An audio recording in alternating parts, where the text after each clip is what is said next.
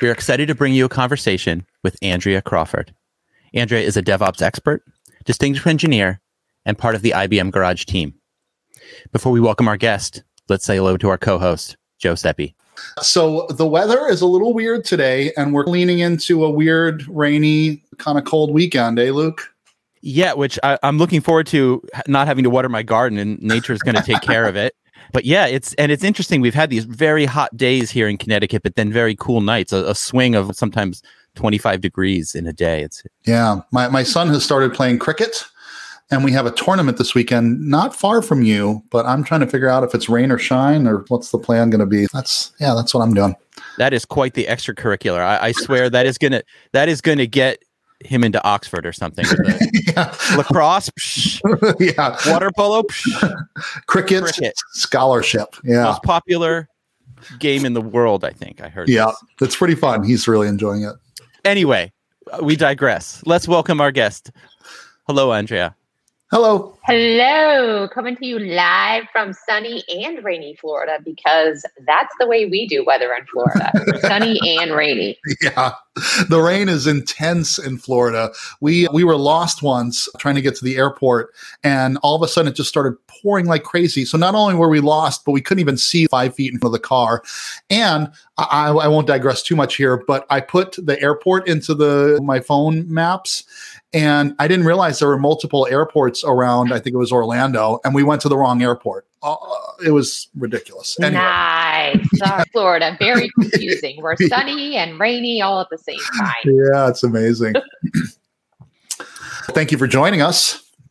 Well, and before we dig into our discussion, I just want to mention to folks who are watching, if you have any questions, feel free to drop them into the chat on whichever platform you happen to be watching and listening on, and we'll try to get to your questions later in the show.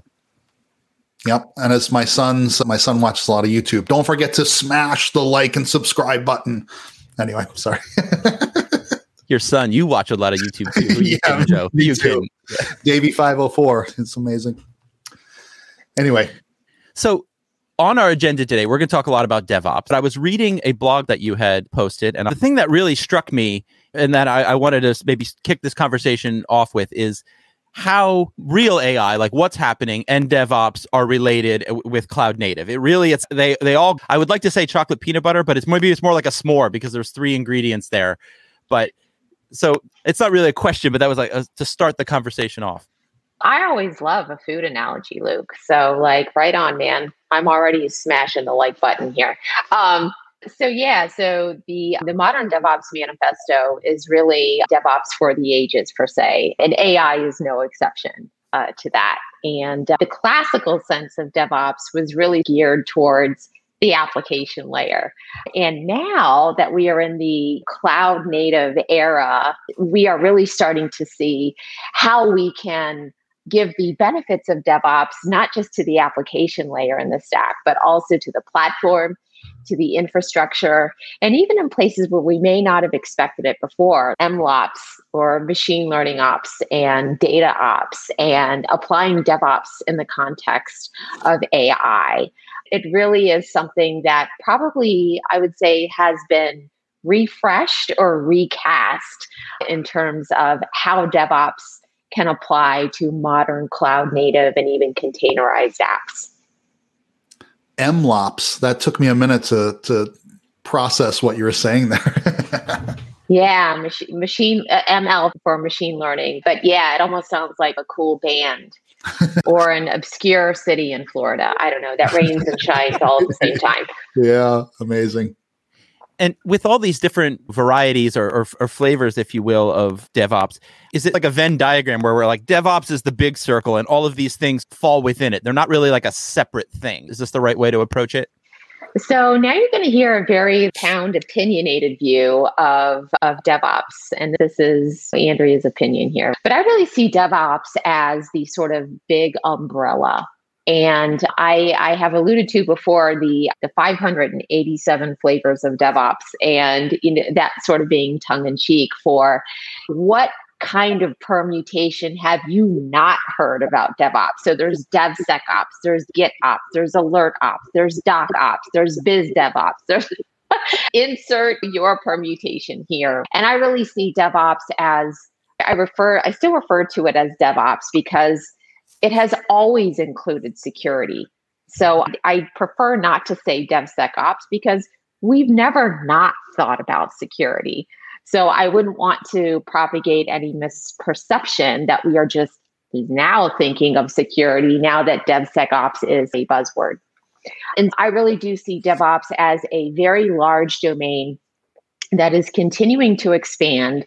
And really, our clients are sometimes really struggling to understand how they can achieve DevOps benefits in the context of cloud native, in the context of containers, Kubernetes managed containers, and in the context of AI and platform and infrastructure, and really trying to understand how those benefits can extend to those other areas.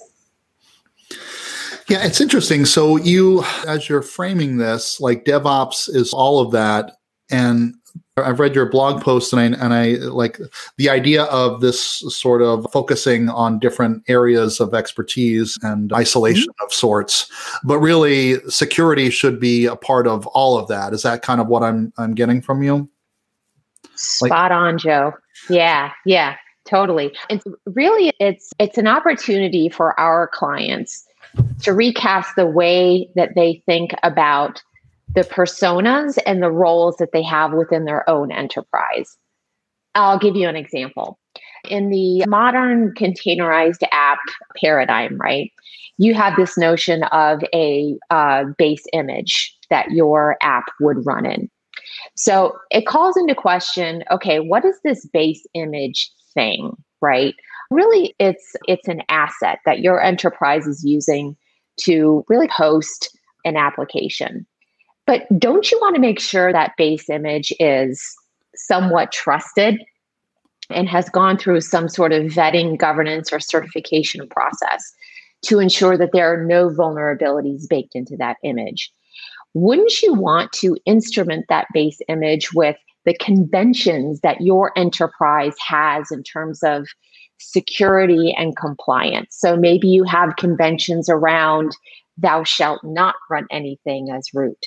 You shall have these certain file systems or directories configured in your base image so that we know on day 2 where we can find things if we need to.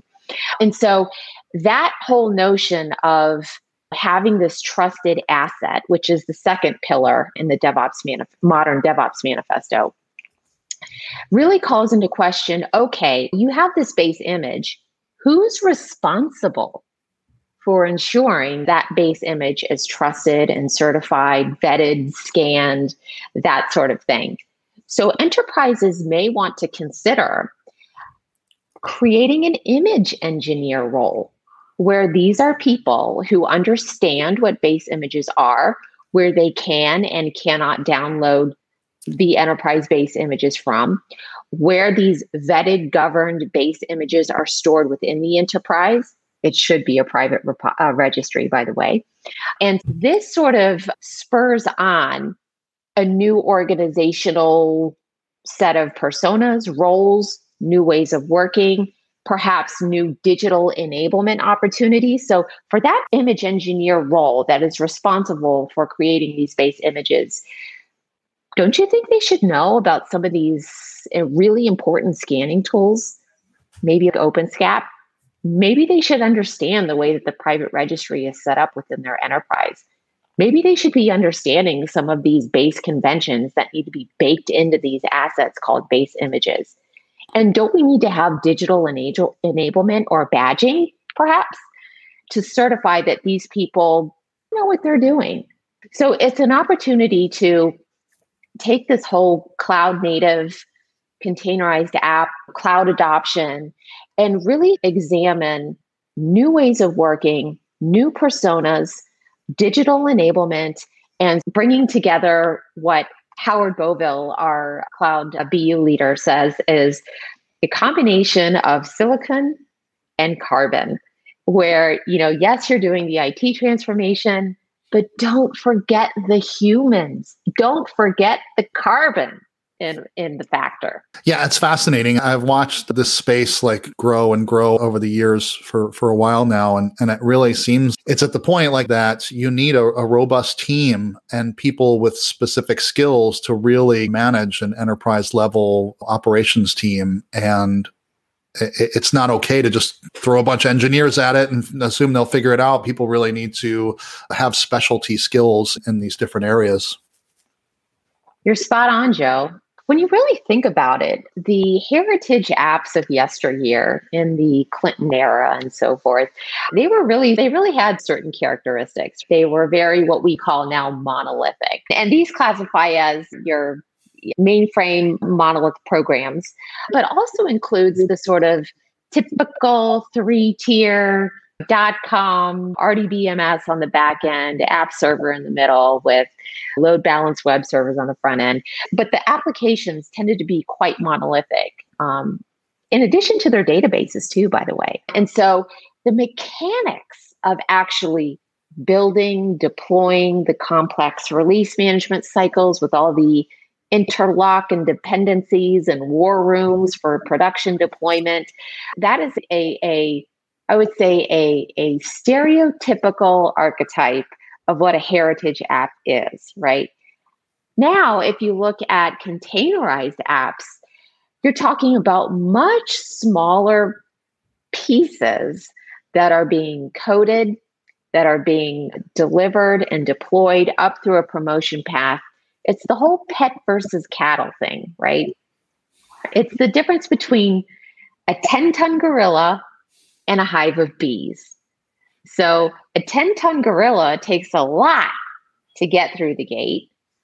A hive of bees, if you let one bee out at a time, it's not a big deal. But the key is really in the coordination of all those bees together because they got to communicate. And so I'm trying to figure out how to change this into a food analogy, but I just can't. Maybe wedding cake and cupcakes. I don't know, but they don't talk to each other. Yeah. No, it's interesting. And I've mentioned this on previous live streams too. Like I worked at a team before IBM and we were a small team and we were able to really trial and experiment with modern techniques for delivering our applications. And we're really ahead of the game in terms of containerization and orchestration. And we were recognized for that work and promoted within the larger company. And then we were having to help these other teams modernize, and they would have a script, like a 2-page script with checkboxes and names. And it was a 2-day, process to deploy this Java war file, and all the checklists and all the people, had to be in the room. And the flip side, what we were doing was 50 to 80 deploys a day because we had that automation and we had a process and everybody knew what they needed to do. And we had tests and we had procedures for rolling back, and it was a fairly well-oiled machine. So yeah, it's interesting to take these modern approaches to these sort of enterprise monolithic applications, and how do you approach that, And Joe, you've definitely lived through the heartburn of going through those more heritage or vintage deployments. And I think you well know then that doing things manually and with those checklists and applying that to the cloud native context, it's not going to work. It doesn't scale.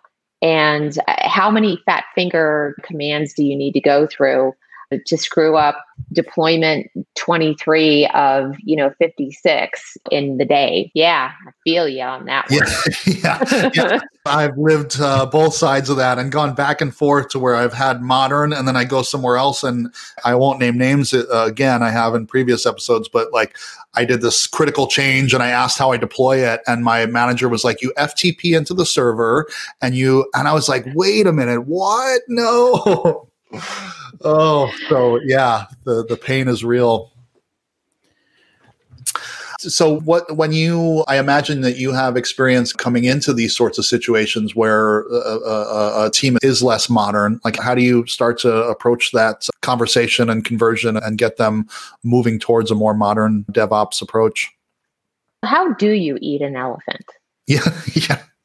One bite at a time. Is that what they say? One bite at a time. One bite at a time. You definitely, I think the tried and true proven way that I've seen really work And I've seen a number of different approaches, but I'm coming at you from the IBM Garage. And we are all about linking arm in arm with our clients and tackling bite-sized chunks of that elephant in ways where we can move the ball down the field. I'm mixing up all these different kinds of analogies here. So a typical thing might be, so we go in and we collaborate with our clients as part of a garage engagement and understand what their overall outcomes or goals that they're trying to achieve. And we'll talk about the heartburn, the pain points, the challenges that they're having today. The typical things we find are my IT organization is too slow. The quality of my applications isn't where the business needs it to be. And we're risking damaging the digital reputation of our company. Or it could even be things like, I'm really not quite sure what's going on between me, the business dictating requirements to what actually gets deployed. And I'm not really quite sure what happens in between. And those are the kinds of things, not an exhaustive list by any means. Those are the kinds of things we typically hear. And what we do in the garage is we help, to use one of our viewers' phrases here, herd the cats a little bit and really start to establish with the client, what is the delivery path of source code to something lands in production runtime? What kind of security requirements do you have? What are your performance requirements? What are your compliance requirements? And so that sort of dictates promotion path of dev, test, performance, QA stage, or whatever it happens to be. And understanding what the client needs in terms of the outcome of what actually gets delivered in a runtime environment. And if they say, look, I really need to be super careful about what I'm deploying out there because I'm in a regulated industry and I can't have just willy-nilly things popping out all over the place, then we might take a little bit more time, care, and effort in understanding what the security and compliance requirements are for that software delivery path. And so that's going to be a little bit different depending upon what client you go to. Clearly, DevOps is not new. DevOps tools typically are already in a client's enterprise. So what we try to do is we try to define the governance of what needs to happen from source code commit all the way through to production deployment. Okay. And understand what needs to happen in between so that the business can have trust and confidence in the IT organization that what it is that is being delivered at the end of that pipeline is something that can be relatively well trusted. Okay. And that means identifying the process, the activities, the scanning, the testing, the notary, the attestation, the logging of what's happening in the pipeline. And getting a warm fuzzy about that, then mapping it to tools. So leveraging existing tooling investments where we can, augmenting a tool chain with tools that they may not have. Okay. And then actually build the darn thing, because in the garage, that's all about what we do. We're not esoteric. We're not about delivering a 157-page document. We build stuff, right? So in the context of DevOps in the garage, we can build pipelines. We can define the developer experience in terms of what's going to happen in the pipeline. We can define that experience of that new image engineer that our clients' enterprises might need to have. And that's all about what we do in the garage.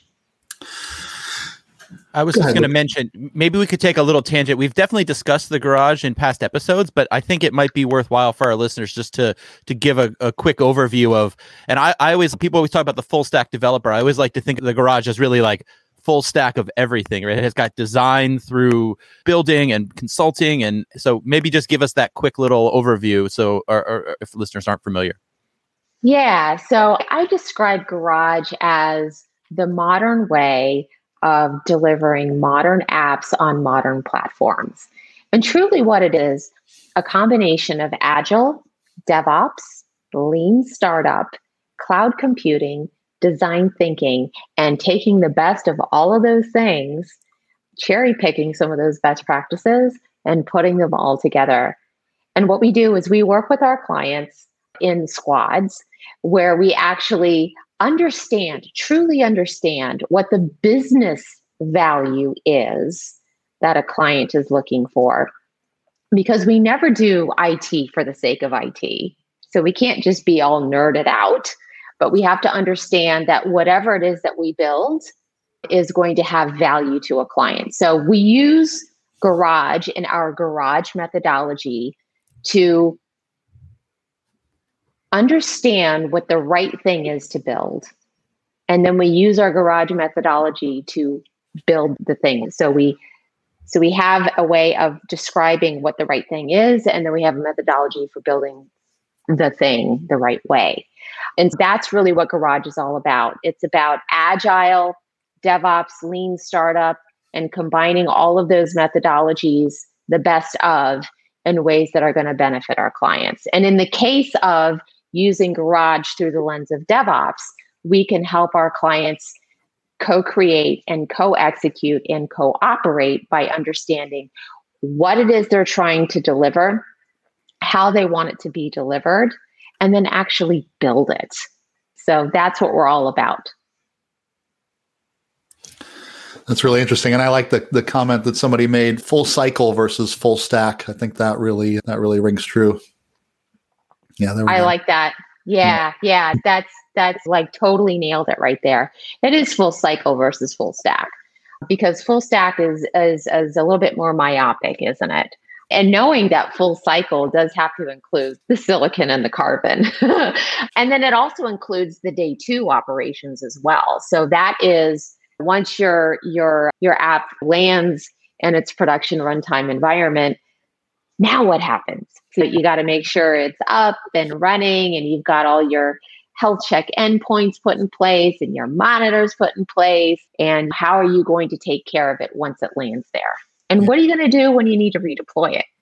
Yeah, right? Yeah, or roll back or what have you. Yeah. So this is interesting. We've talked about a lot of the DevOps stuff that I'm familiar with, the people and the processes and such, the routine. But something that's fascinated me and I haven't really been able to dig into, and I know it's one of your points on the Modern DevOps Manifesto, is the AI aspect. Can you talk to me more about that? Because I find that fascinating and want to know more. Yeah, the fifth pillar in there is applying DevOps to everything. And in the case of AI, and I am by no means proclaiming that I'm an AI expert, AI really is driven off of bedrock of machine learning. And machine learning models, again, not an expert here, but require quite a bit of data engineering, working with data sets, and ultimately training models, inference models, so that they can create the insights and predictions that the business is looking for. The whole notion of training an inference model and doing that data engineering, when you talk to a data scientist, they often work with their Jupyter notebooks or with Python. And that's code, man.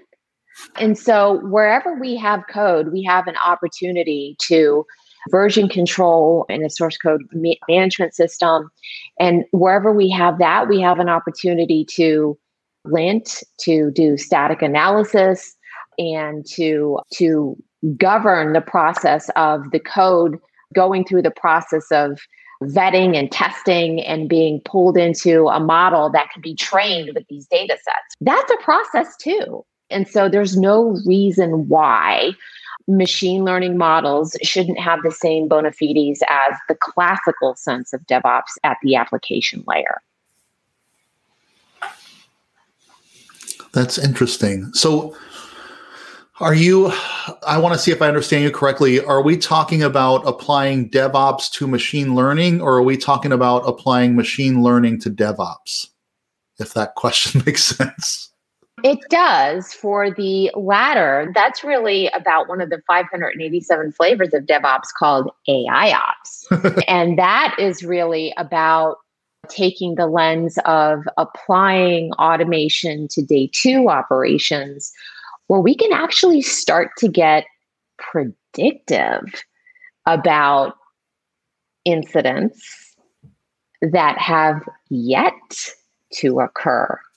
AI ops. So having a set of predictions where we might gain insight in terms of problematic or flags, warning flags that we might have early insights into. That's about AI ops.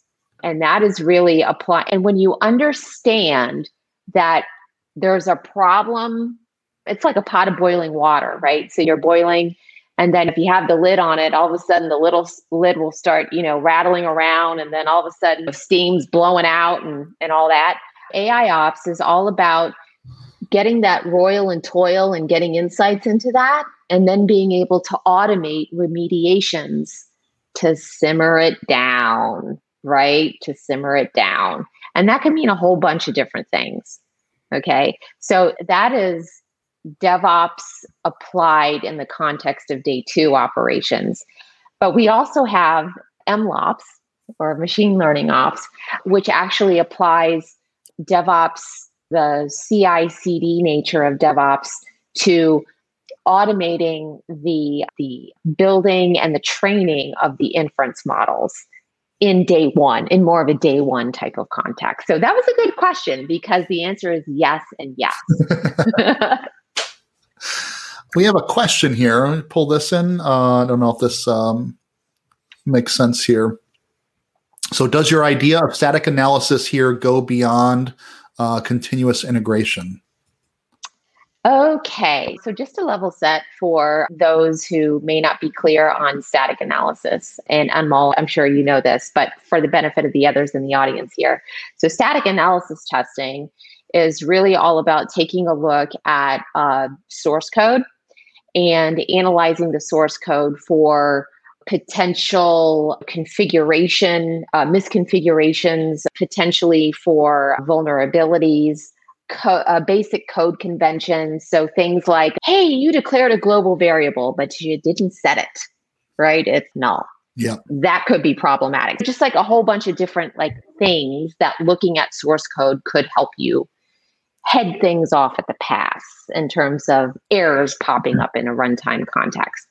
So typically static analysis testing is done in the build or the CI process. So when we check out code from Git, we tend to run static analysis tools on that source code to understand a little bit more about the source code, which is we call static.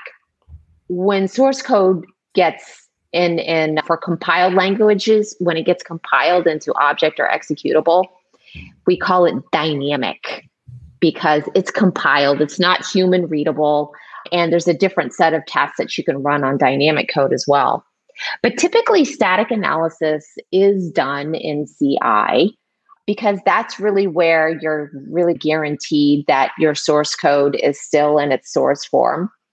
Typically, when you get out of the build process in your pipeline, your code is in an executable stage. The exception to this is with runtime languages like JavaScript, Node.js. Those are not compiled languages. Python is not a compiled language. So your source code is actually interpreted at runtime. So there's no object or executable code per se. So static analysis is typically done in the earlier stages of your build.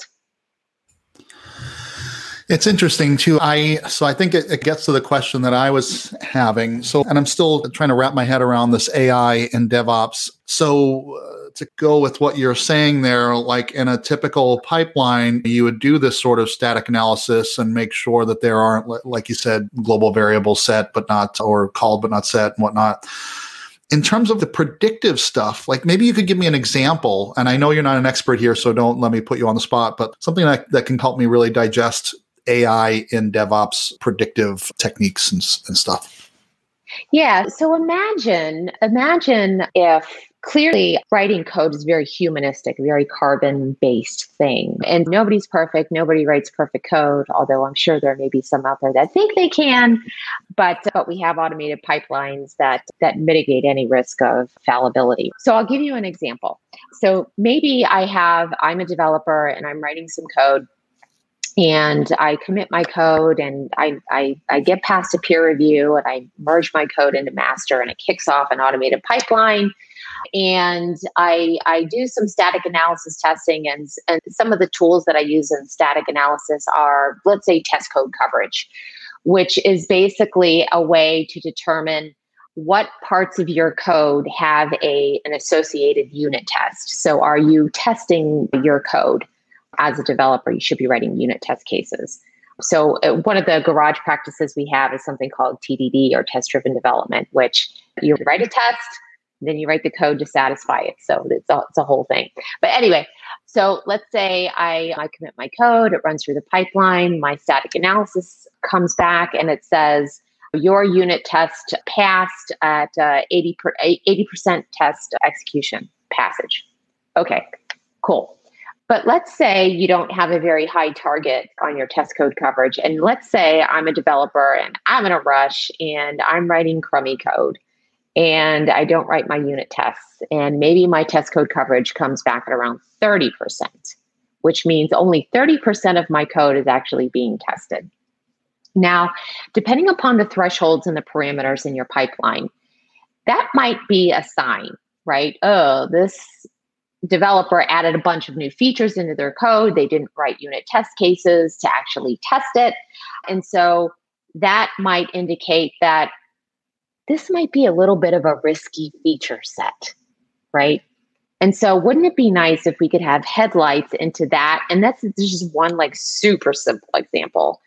We could be examining deployment configurations for fields that have certain values. For example, memory requirements. And if they're really super high, that might be a red flag. So imagine if you could gain insight into the characteristics of your source code or the characteristics of your deployment configurations and be able to head things off at the pass. Hey, maybe you should go take a look at your deployment configuration because some of the fields you have in there might be problematic when they land in runtime. You could make suggestions to cinch up some of your configs or to remediate some potentially problematic things in your source code before they become problems. And you could potentially make recommendations, right? So maybe you should set your global variable to 0. Maybe you should have a maximum memory of, 2 gigs. So that is an example of how you could use AI or intelligence to remediate risks before they actually land in production. And then in terms of AI ops, you could actually take a look at the runtime characteristics of workloads that are already running. And you might be able to see, we've got a runaway memory situation going on. Let's not let that boil over the top of the pot, right? So let's send out a Slack message or create a problem or an incident and notify the right people so that they can get on top of this and head it off at the pass before it becomes a problem. Yeah, and that last bit really, I think, brings it home. And in your DevOps manifesto, the heading for the AI for pipelines is everything is observable. And so I guess that's the key there, huh? Everything is observable and you're watching for outliers and things like that would be potential red flags. And that becomes more of a challenge in the cloud native context, doesn't it? Because we are deploying that hive of bees. So how is it that you can keep track of all of these moving parts that need to be coordinated with each other and understand what's going on? So we have health check endpoints, we have monitors we can set up. We've got this notion of chat ops where we can monitor some of the runtime conditions and bring together through chat ops and day 2 operations, bringing together the right people at the right time around the right problem and with the right tooling data. Joe, you probably remember back in the day of heritage apps where you would have war rooms, where you had a situation where an app went down and you bring together everybody because you're not sure if it's a hardware problem, a software problem, a network problem, or an application problem. And of course, who does everybody blame? Everybody blames the hardware guy, the network guy, the software guy, the application guy. So yeah, it's this whole thing. So having that type of observability in terms of who deployed what, where, and when, and understanding the context of which an application is running in a production environment, the resources it's using, the APIs it's consuming, the calls that it's serving, the intercommunication between other namespaces and pods, that sort of thing. It becomes critical. Not just in the context of day two operations, but also in terms of security and compliance and audits. We need to understand where the chattiness is, where the new threat vectors are. You cannot measure what you cannot see. You cannot detect what you are not monitoring. Mm-hmm. Observability is key. And all of this stuff is interrelated, right? I'm thinking about your examples there and the war room and bringing everybody together. But like you say in the manifesto, like trusted resources and lean into privilege. Like if you're observing and you see where things are going wrong, you might be able to narrow the scope of who you need to talk to based on those sort of separation of concerns. Absolutely. And leaning into least privilege is really an extension of the zero trust security model. And it's really, thou shalt trust no one, and you shall check ID at every step of the way type of analogy. And that really is what it has to be, at least as a goal anyway. And principles of least privilege really do speak to, again, going back to the example of the image engineer, right? So image engineer, if you have that role, maybe an enterprise does not want the image engineer role and a developer role to be one and the same person, because maybe that's too much control over the full stack. So being able to understand a client's aversion to security and compliance and separation of duties and GDPR and all of this stuff, right, will absolutely influence the way the program in terms of the way people are organized, their personas, their roles, their enablement, and what they can and cannot do. Yeah, that makes sense to me. I think it would make sense to a lot of engineers in the sense that, especially I work primarily in the Node.js space, and we are a big fan. I know a lot of people are, but different platforms, but like encapsulating just what this piece of code needs to do. You want to keep it as encapsulated as possible. And then that way you can hunt things down a little bit easier and have test coverage. And in a way, this really applies to these roles too, right? You want to encapsulate what this person is able to do and what they are responsible for and what damage they can cause, contain that sort of stuff, not isolating risk. Yep. And you are limiting the blast radius. So these are absolutely the kinds of things that we see a lot in our site reliability engineering practice as well.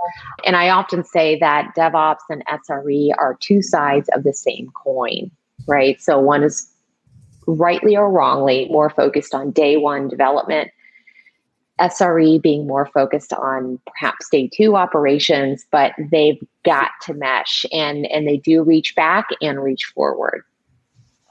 So you already touched a little bit on this idea of expanding the definition of everything and that there's many different, model ops, Git ops.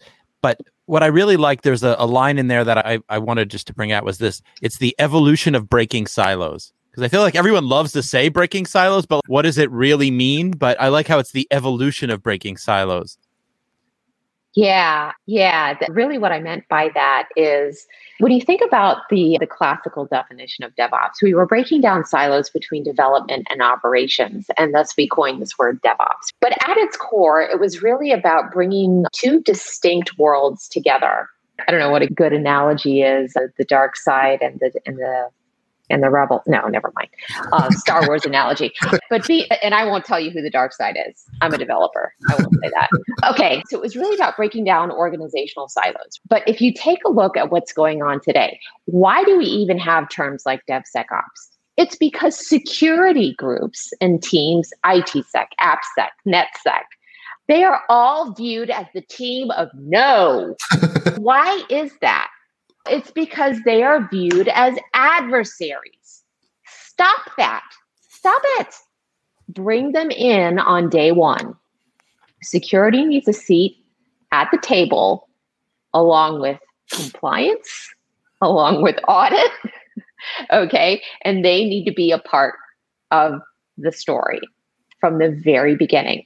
This is the next evolution of breaking down silos. Okay. So from a purely carbon point of view, we need to include other stakeholders that have a major stake in the IT delivery game.